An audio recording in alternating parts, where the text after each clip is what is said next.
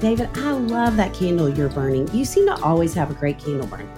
I am very aware of how a room smells. When you've spent over a decade with a 75-pound Labrador Retriever and 2 teenage boys, you start to worry that your house smells like the inside of a gym bag. I would imagine so. You know what I wish we'd had for the last decade? What?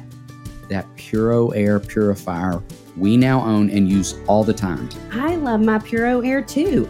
Did you know that indoor air quality can be up to 100 times dirtier than outdoor air? Yes, I lived with 2 teenage boys. I can 100% testify to that. In 30 minutes, this device will remove allergens, dust, smoke, dander, and gases from the room. Gases from a preteen boy? I'm dreading when my nephews start making those gases. Just you wait. Thankfully, Puro Air uses a stronger type of filter called HEPA 14 that filters pollutants at a microscopic level and is backed by scientists from Harvard and MIT. You wouldn't drink unfiltered tap water, so why would you breathe unfiltered air? Thanks to my Puro Air purifier, I feel like I can breathe again.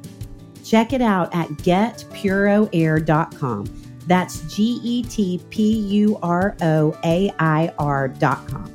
One more time, getpuroair.com. Check it out now.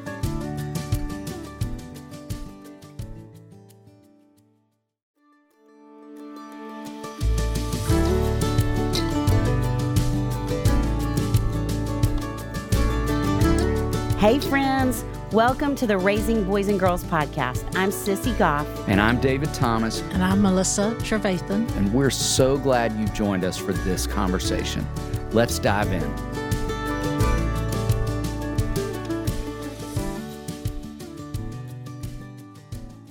Shanera Williamson believes all children deserve to grow up in a world where they are seen, celebrated, and given the tools to succeed. Raising kids is difficult for anyone. Parenting Black and brown children requires intentionality to combat the negative effects racism can have on their sense of self. Shanera is committed to making it easier for other brown parents and believes you don't have to do it alone. Shanera met her husband, Jim, at Howard University, and they've been married for 30 years. Together, they have 3 remarkable adult daughters. Enjoy this insightful and thoughtful conversation with our new friend, Shanera Williamson. So, Shanera, we are so excited to get to have a conversation with you and so honored you would sit down with us. You and I got to have coffee a couple weeks ago through a dear mutual friend, Tina, who's been on the podcast. We can go back and link to their episodes. She and Sterling were amazing. They were hilarious. All the things we know she would be. And as I sat having a conversation with you about all of the good that you are doing, the difference you're making, my first thought was, I want to have you on the Raising Boys and Girls podcast. I just feel like there's so many good things. And I immediately sent a message to David after our coffee and was like, we need to get her on the podcast, and told him about you. And he said, absolutely. Yes. And since then, I have listened to some of your podcasts. I have followed you on Instagram, which, by the way, you and your daughter doing the dance the other day, the 70s and then now, right? Yes. Well, David, I have to show you. It's the cutest. I can't wait to see this. Oh, my goodness. It's mother versus daughter. We were both doing It's the WAP challenge. And so, you know, I gladly put my year. I was born in 1970, and then she put the year that she was born. So I'll let her tell her own story, but I love the year I was born. Well, you know, we were all 3 born the same year. Oh, what Isn't a good fun? Year. You're dancing like we're not, though, let me just say. Me and my foot surgeries in the last year, I could not keep up with you. But it's so funny. I did all of this stuff to like try to narrow down tips that I wanted to give moms, and really spent a lot of time with it. And the thing that's taken off is the dancing. Like, I was like, what? I didn't need any preparation for that. We like, that's just what we would do in our family. We'd throw in some music, pull back the rug, and let's just go for it. So, oh, I love it. Well, okay, let's start there. Will you tell us a little bit about yourself and your family? Sure. Okay. So I am married to my college sweetheart. We are celebrating 30 years this year Wow. of being married. And he's just such a fun person to share life with. And I share 3 children with him. We have 3 adult daughters. They are all in their 20s right now, 22, 24, 26. And we moved to Middle Tennessee 17 years ago for a job opportunity that my husband had. And based on the way things were going in both of our careers, we moved around a couple of times. So I'm thinking that this little pit stop in Tennessee was about 5 years, and we ended up raising our children here. So, Wow. Incredible. I know. And you recently celebrated your 100th episode of your podcast. Congratulations. Thank which you. we are so excited about. And will you talk a little bit about what led you to start it? Absolutely. So when my youngest daughter graduated from high school and she was going off to college, I remember being at home and just kind of reflecting on what I had just been through. So I have stair-step children. They are about 2 years apart. The first 2, exactly 2 years. Between the second and third, a little less than 2 years. But it was like stair steps. So I didn't have time to really reflect and think about things after the first one graduated from high school, because it was like, get her off to college, get over it, come back. The others have stuff going on. By the time that last one went away and we were at home by ourselves, my husband and I had time to just think and decompress. And I realized how difficult it had been going through those teenage years. But there was an added layer to it, because when I would drill down, and I like to journal, and I would, write in my journal, like, oh, I thought that was difficult, or this. When I drilled down, there were things about it that should not have been. And the one thing that I would say that I think we should all just not accept and not allow to be normative, but I think it's with us, is the concept of racism and the way race played a part. And it was at our dinner table, it was in our minivan, it was with us always. The way that played a role in the development of my children was this extra weight. And look, I believe life is hard, and it's going to be hard for everyone. I'm not trying to take hardness away. But I also think that for us, it was as if you're carrying a backpack through life, and everyone has a backpack. There were some bricks inside of my backpack that were unnecessary.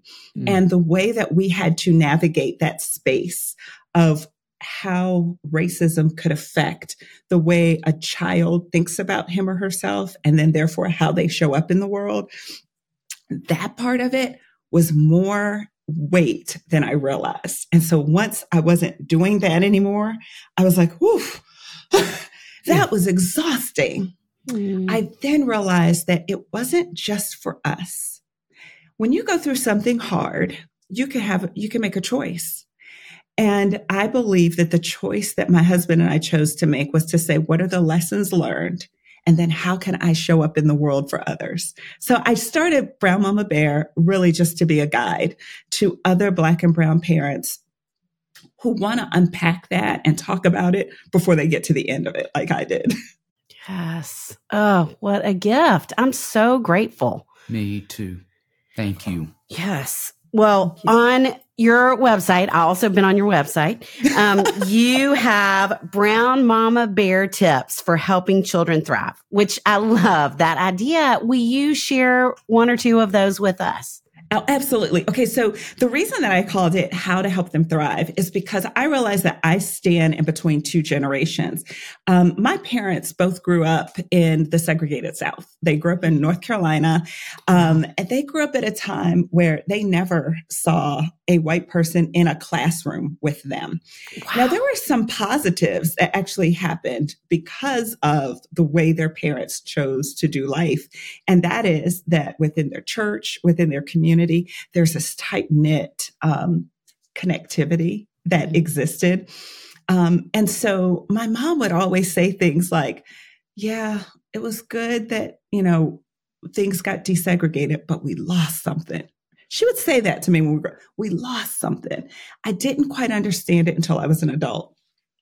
What they lost was that feeling of communal, like watching out for one another in a way that they had to.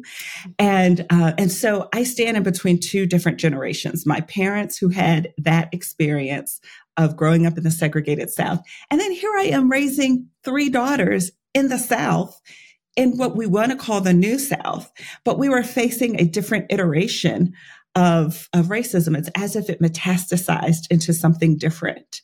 And so with that in mind, my parents needed to survive. And by God's grace, I don't want that for my kids. Survival is not enough. And we stand on the shoulders of people who survived so we could thrive. So with that in mind, I was like, okay, if I'm going to help them thrive, not just merely get by, what are the things that I tried to do? And there's some things that we did intentionally, some things we did unintentionally. But as I was getting ready for the podcast, I just took time. I took months to just process it because I wanted to be just a little bit more intentional as I'm encouraging other parents. And so one of the things I said is, I want you to provide cultural reinforcements in your home.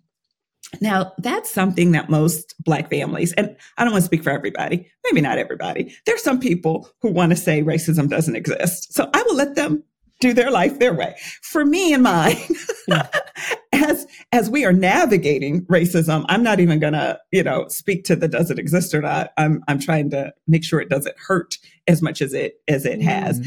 And so with that in mind, a lot of us naturally provide cultural reinforcements. The way my parents did it was we always had an Ebony magazine laying out on my dad in particular wanted me and my sister to see pictures of beautiful Black people because they grew up in a world where the mantra of Black is beautiful came as a response to people telling them that it wasn't, and so because of that, like that was just normal. The first time that I ever heard about Emmett Till being murdered was because it was on the cover of a Jet magazine. That gruesome, horrific picture was something my parents thought we can't look away from. They laid it out there. And so there are things like that were just cultural reinforcements. But they also made sure that joy was a part of it. It was as if my parents wanted to always amplify Black art all around our home. And I talked to them about it one time, and sometimes they weren't even trying to do it specifically. It's just who they were. It just oozed out of their pores. So we had like music playing all the time in our, and so my parents were celebrating Sam Cooke and Al Green and Otis Redding. Like that's the soundtrack of me growing up. I heard that's a great soundtrack. Yes. Yeah. So they just wanted to make sure that all of the things, the joy and the suffering, all of the things that are the texture of our culture were just represented in our home. So I want to encourage people to put some intention behind that. Put Black art up in your home. Make sure that the only things that your children are being fed are not only the things that happen in school. We find in our children's curriculum that Shakespeare is elevated as this wonderful piece of literature, and it is. So is Alice Walker. Yes. You know what I mean? And so, put some books on the bookshelf that are Black authors. I knew that for my own children, I wanted them to always have first person narratives. So the life of Frederick Douglass, an enslaved man who became free, hearing about slavery from his point of view, not the point of view of the people who owned him, who tried to minimize the gore of it. But what is it like for him to tell us in his own words who he was and what his experience was? That's what I wanted for my kids. Thank you. Yes. Well, and in building on that, you do an extraordinary job in building awareness and creating opportunity for change. And we love to just ask you, what encouragement or challenge would you offer to any of our white listeners? Well, that's such a great question. And I'm really grateful that you had asked that. Most of my work is centering Black parents and their experience. And in doing so, one of the things that I'm realizing is that many of us have white friends who come to us constantly and ask us questions like, how can I do something in my home, or what can I do? And I think that it's been an interesting thing for me to ponder that and consider it. A lot of times from the perspective of wanting to even help my Black friends to know that they don't always have to be the ones to be the only Black friend in 20 other people's lives while they're also trying to raise their children. And so as an empty nester, I can come in and be like, hey, here are some tips, and you just have them come to me.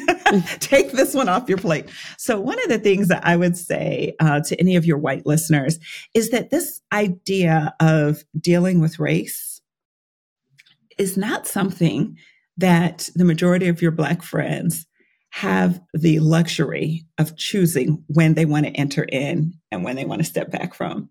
For us in raising our children, that was a constant that was around us, that we constantly had to consider, think about, and deal with. And even the times when we would forget about it, surprisingly, something would happen to remind us in a way that was like, oh my goodness. Now, for my white friends, they don't have to deal with that. And so for them, it takes a little bit more empathy and a little bit more humility to recognize that I have a different experience, even when I'm in the same place as them, even when we are at the same school, in the same PTO meeting, in the same football game, cheering for our kids' school. I'm having a different experience than they are. And so the humility needs to come in being willing to listen to your Black friends who might say something that makes you uncomfortable. If I can only speak to things that make my white friends comfortable, then I'm only bringing a fraction of myself to the table. I am no longer willing to fraction myself off. I'm coming whole to any interaction. And so to the extent that someone can't handle that or chooses not to, because they get to choose, I don't. They get to choose that they don't want to deal with race or racism or the effects of racism on our children. To the extent that they don't want to deal with it, that's on them. But I'm coming fully to the table. Which any real friend would want. I'm so grateful for that reminder. Thank you, Shanira. That's beautiful.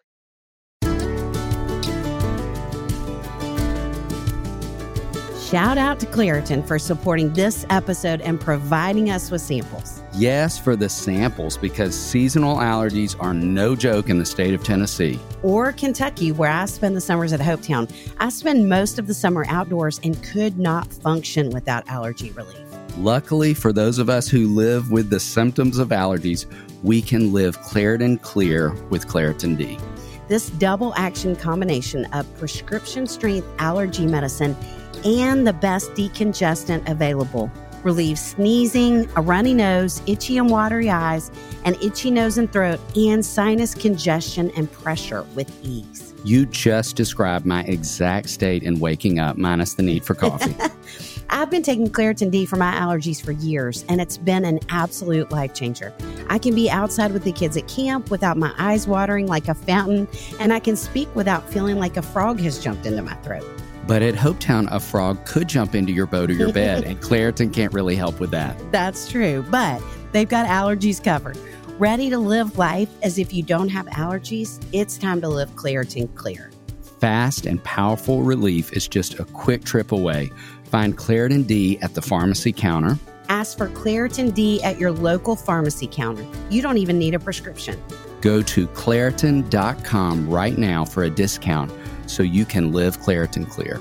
Use as directed.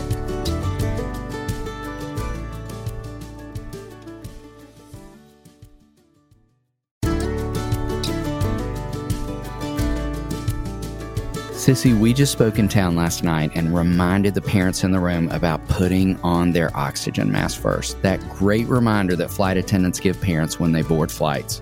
With summer rolling around and kids home more hours of the week than ever, that reminder feels so important.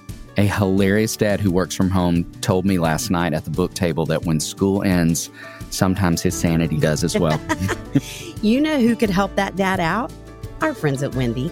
Wendy is here to help parents relieve the stress in finding high-quality sitters when they need them.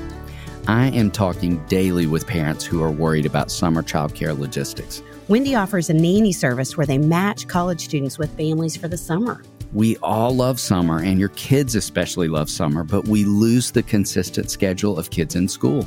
This creates all kinds of problems. Thankfully, there is a solution to this problem. Wendy, that's WYNDY, is an app that connects families to college student nannies literally in minutes. These college student nannies are background checked, interviewed, and honestly just awesome. Wendy has been around for 7 years. Over 20,000 families have used Wendy to complete more than 140,000 jobs.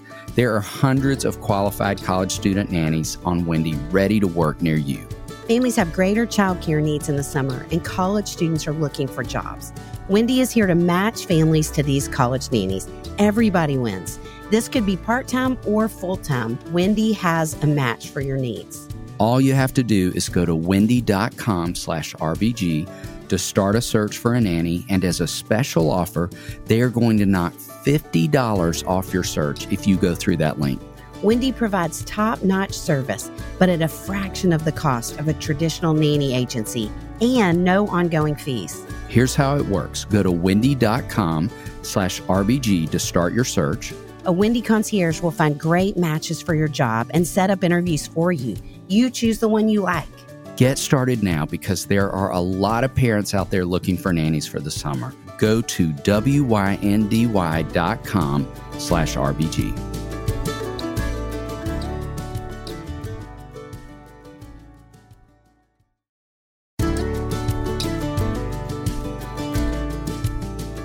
David, did you get your taxes finished? What did you say? What are you eating? Okay, I am obsessed with these new Chipotle barbecue kettle chips. Will you share? I would have, but they are all gone. Where'd you get them? Thrive Market. How much do we love Thrive Market? I could record an entire podcast about that topic. You know who else loves Thrive Market? Patches. She loves the surf and turf meaty littles from the Honest Kitchen. I love that Patches has a surf and turf situation going on. From pets to kids to grown-ups, everyone can find things they love at Thrive. Thrive Market is my go-to for all my grocery and household essentials, and the convenience of getting everything online then quickly shipped to my doorstep is a huge time saver. I love that Thrive Market carries brands with the highest quality ingredients and sourcing methods. They restrict hundreds of ingredients across their food and cleaning categories, and I can use their on-site filters to suit my lifestyle needs. Whether you're looking for organic kid snacks, low-sugar alternatives, or gluten-free pantry essentials, you can curate your own shopping experience with a few clicks. And as a Thrive Market member, I save money on every single grocery order. On average, I save over 30% each time. They even have a deals page that changes daily and always has some of my favorite brands. David, how much did you save on your last order? I saved $32. I saved over $12.67. How much did Patches save? A lot. She's ordering more than I am. You got me hooked on ordering frozen foods. I got salmon, bacon, and pork this month. Something else I love is when you join Thrive Market, you are also helping a family in need with their one-for-one membership matching program. You join, they give. I love that too. Save time and money and shop Thrive Market today. Go to thrivemarket.com/RBG for 30% off your first order plus a free $60 gift. That's THRIVE market.com/RBG. thrivemarket.com/RBG.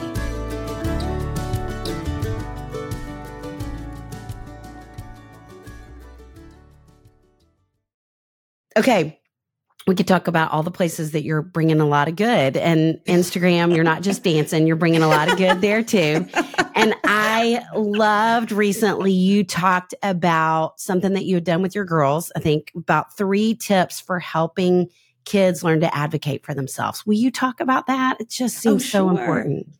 Well, I love giving people tips on just how that you can handle your growing children. And so it was really difficult to distill it down to 3 tips because I think it's different at every stage of a child's development. So in general, when I think about advocating for oneself, it was my goal as a parent to do so much on the front end when they were in those elementary years and they totally didn't understand the weirdness of what racism looks like or the bias sometimes that other students or their teachers could have. If the kids don't understand that, they can't really advocate for themselves, right? So I was completely there and present to make sure that that happened. But around middle school, definitely by high school, I was trying to turn the reins over so that they could do it for themselves. And one of my big tips was really helping kids to use their own voice. And so, I'm 53. At the time, I was in my 40s. The way I speak is different than this generation. So I really wanted my kids to put it in their own words. So we would talk about things around the kitchen table. Say, for instance, one of a big one was when Trayvon Martin was murdered. And, we talked about what that event was like and all of the things around it. At one point, when they were younger, we lived in Central Florida. So we even knew some of the area of where it happened.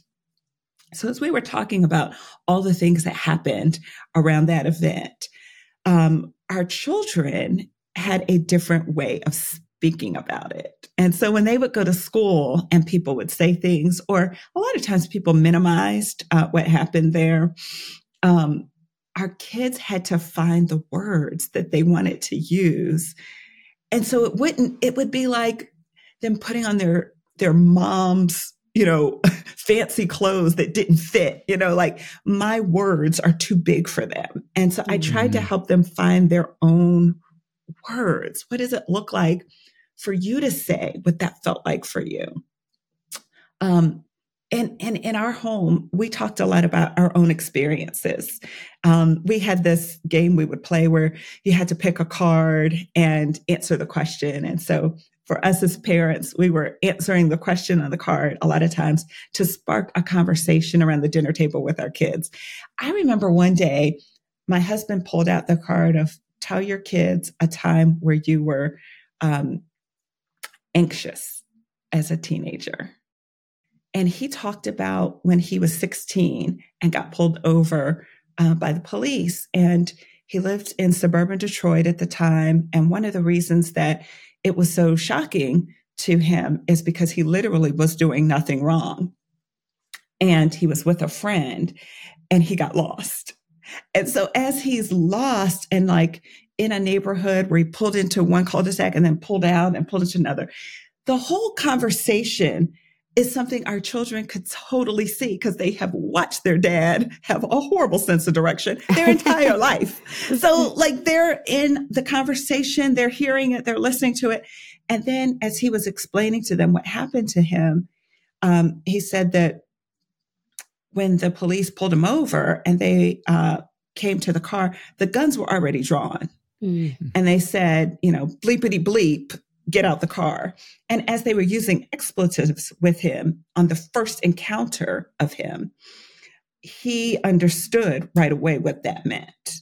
As a Black man in America, he understood at 16, driving while Black was something he needed to navigate. And so it went from him telling them a story to race enters in the picture because he's a Black man. And so as he's telling them this story, they separated him and his friend. They accused them of stealing the car. But the fact that the guns were drawn, he was fearful that he would not make it home. he was fearful that their perception of him would mean that they were going to kill him before he even got to defend himself. And so our children understood around our kitchen table that dynamic. They didn't have to think of it from an intellectual point of view. It's the man that they know and love and respect because he's a good man. Mm-hmm. He is a God-fearing, family-supporting, big-hearted man. And they understood that his life could have gotten snuffed out because somebody's perception of him was wrong. And so for them to then go to school and have these conversations, even in a classroom about current events, that is a different perspective than anyone else in the classroom because no one's daddy had that happen to them. Right. They did. They needed to understand how to talk about it in words that made sense for them. Thank you for telling that story. Mm-hmm. Thank you. Along those lines, you have said in the last several years, you've seen all of your girls find their voices, and just would love to hear you talk more about what you would say has contributed to that. Oh, David, just hearing you say that, it does something to my mama's heart. Yes, all three of them have found their voice. I think that it is God's grace that they have. It makes no sense based on where they were raised. It makes no sense based on some of the experiences that they have had. And all I can say is, but God, like he is amazing at hearing the things that we utter to him and asking him to help us with our children, that I can't even explain. That's thing one. Thing two is I think with my husband, we really did try to partner with God to give them an environment in which they could grow. Now, I am no gardener. Let me tell you, I kill everything that comes in this house. Every plant someone has given me, every flower, every beautiful orchid comes here to die. So I am not the one. But this is what I know from my friends who are amazing gardeners. One of my girlfriends lives around the corner. Oh my gosh, she's got beautiful things growing. What I know is she is not the one who creates growth. She is the one who provides an environment for growth to take place. So my friend Karen will get out there and she will make sure that the soil is good. She adds nutrients to the soil. She makes sure it's watered. And then the growth happens. So for us, we put things in our home to let our children know that the outside negative narratives of Black people are not true. So that's me putting something in the soil that they grew in. And I did do that. Doesn't mean I caused the growth though. And I did so many other things that could have trampled on them. There were times I can remember being like, oh, no, that didn't happen in school. Did you tell them that blah, blah, blah, blah, blah? Like those types of ways that I parented, over-parented, that I did things that could have caused them to not find their voice is also true. I did that. And so I believe the one who causes the growth really is God. And in spite of me, I love that. He did it. And so I love that my children have all found their voice. I would say because of and in spite of some of the really difficult experiences that they've had. All of that stuff was used together. When they were little, I was trying to help them understand this truth that I believe in Scripture. In the book of Romans, it talks about how all things work together for good. Doesn't mean all things are good. Does not mean that. So I took every ingredient of making my chocolate chip cookies and put them in little containers, and I would make them taste it. The chocolate chips taste really good. Baking soda, not so much. When that all gets mixed together and then you put some heat to that thing, something changes. The chemistry changes in it. I believe that my children went through some heat. They actually went through some things that they should have never had to. So I never want them to understand that it was meant to be that way. I'm saying in spite of that, God used everything for their good. And so I think that some of those experiences in school, especially the ones that were the most difficult, is when the people that we trusted the most, the grown-ups in the room, allowed their negative perception of Black people to project that on my children when all I did was contract with them to help me get them ready for college. Yes. Like, dude, I did not ask you to make this more difficult. Right. Yes. So, yeah. Oh, I love that reminder, and I love the visual of doing the chocolate chip cookies. I mean, what a great way for kids to get it and to anchor to the truth of all things work together, but all things are not good. I mean, yeah, just such a good reminder. Okay, so in this season of our podcast, we're talking about ages and stages of kids. And if you had to say, having raised 3 grown girls now, your favorite stage, that's probably hard to nail down. But if you were going to just throw something out there, what stage would it be and why? Wow. This is a hard question. I know. Okay. I think my favorite stage is right now, right where I am right now. I love my children being adults and all being in their 20s. And some of it is just the fun that can come when you're talking adult to adult. They challenge me a lot of times. They'll challenge the way that I think about things. They will encourage me to be better. I mean, I would be filling every landfill in America if it weren't for my children, even causing me to think differently about how we care for the environment. You know, that's just one example. But I feel like at this stage in our lives, I learn as much from them as I ever wanted to impart to them as a teacher, as their first teacher. So I love the adult stages, and the fact that they are off and out of my home doing other things is so fun. It gives me great places to go visit. 2 of my girls live in DC, and 1 lives in Atlanta. I love to go visit them. So I don't want to be a cop-out, but maybe it's just me. I've loved every stage when I was in it. Yeah. Like, I think middle school is the hardest, and I did not enjoy it for them. But as their mother, I loved them in middle school. And I remember saying to one of them in particular, like, okay, I think this is the most insecure you're ever going to be in your life. And you could not pay me to go back to middle school. If there had all the money in the world, you could not pay me. But I still loved it. I loved going through that with them. So I think I've loved every stage in the moment. Yes. Yeah. In thinking back through the stages, what would you say is some of the best parenting advice you've been given? Best parenting advice came from my daddy. Okay, so I'm a daddy's girl. I absolutely have an amazing father. When my first daughter was born, my dad came to town to visit, and he was holding my daughter in his arms. He looked me in my eye and he said, "Your job is to work yourself out of a job." Best parenting advice I ever had. And when you think about that, like, just, oh my goodness, the wisdom in that.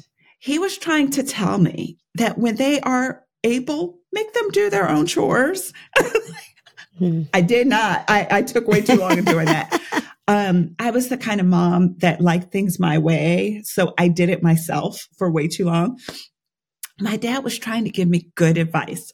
Work yourself out of a job.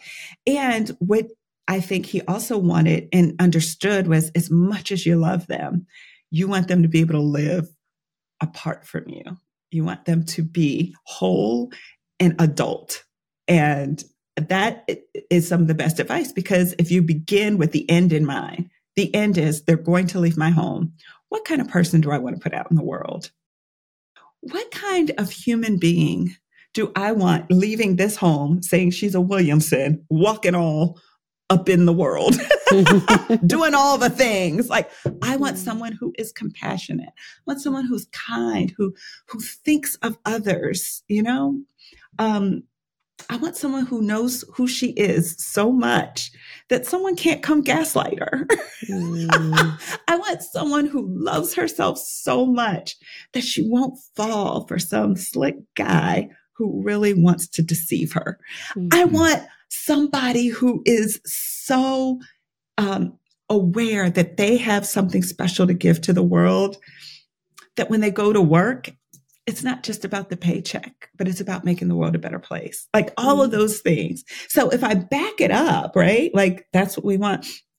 You back that up. That's why in those early years, even when we retire, we'd read to them at night, because I want them to have that kind of intellectual flexibility, you know?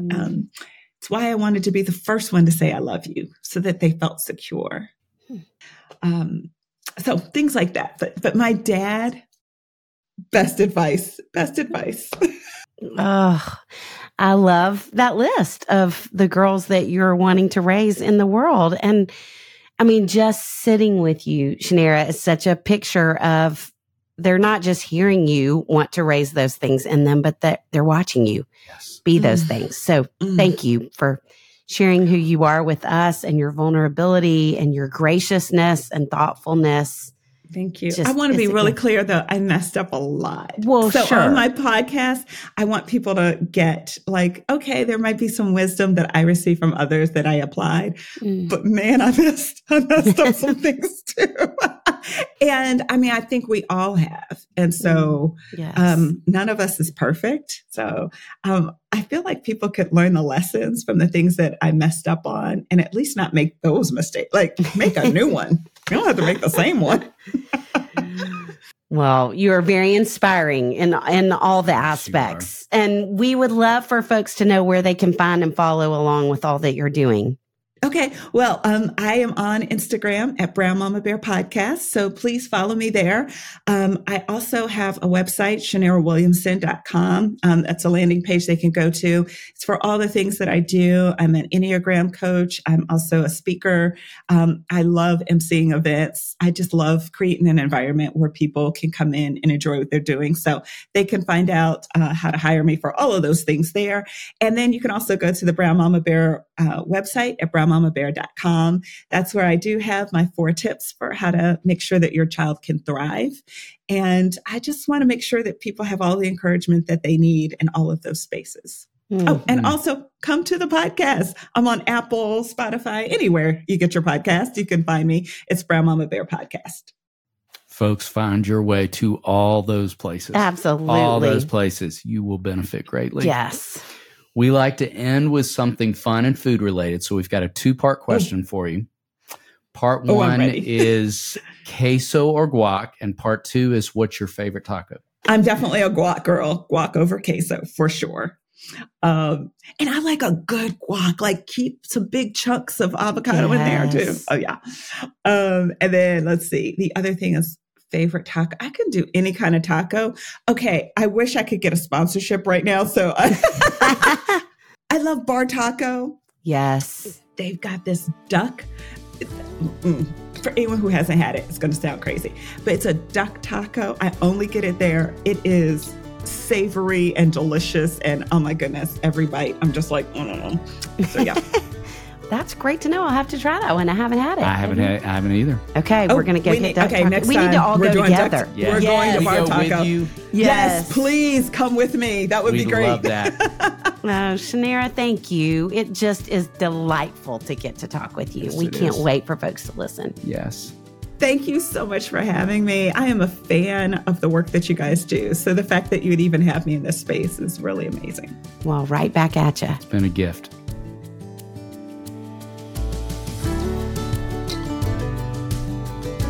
If you are enjoying the Raising Boys and Girls podcast, click follow on your podcast listening app to subscribe and not miss an episode. Join us next time for another episode where we'll bring you help and hope on your journey of raising boys and girls.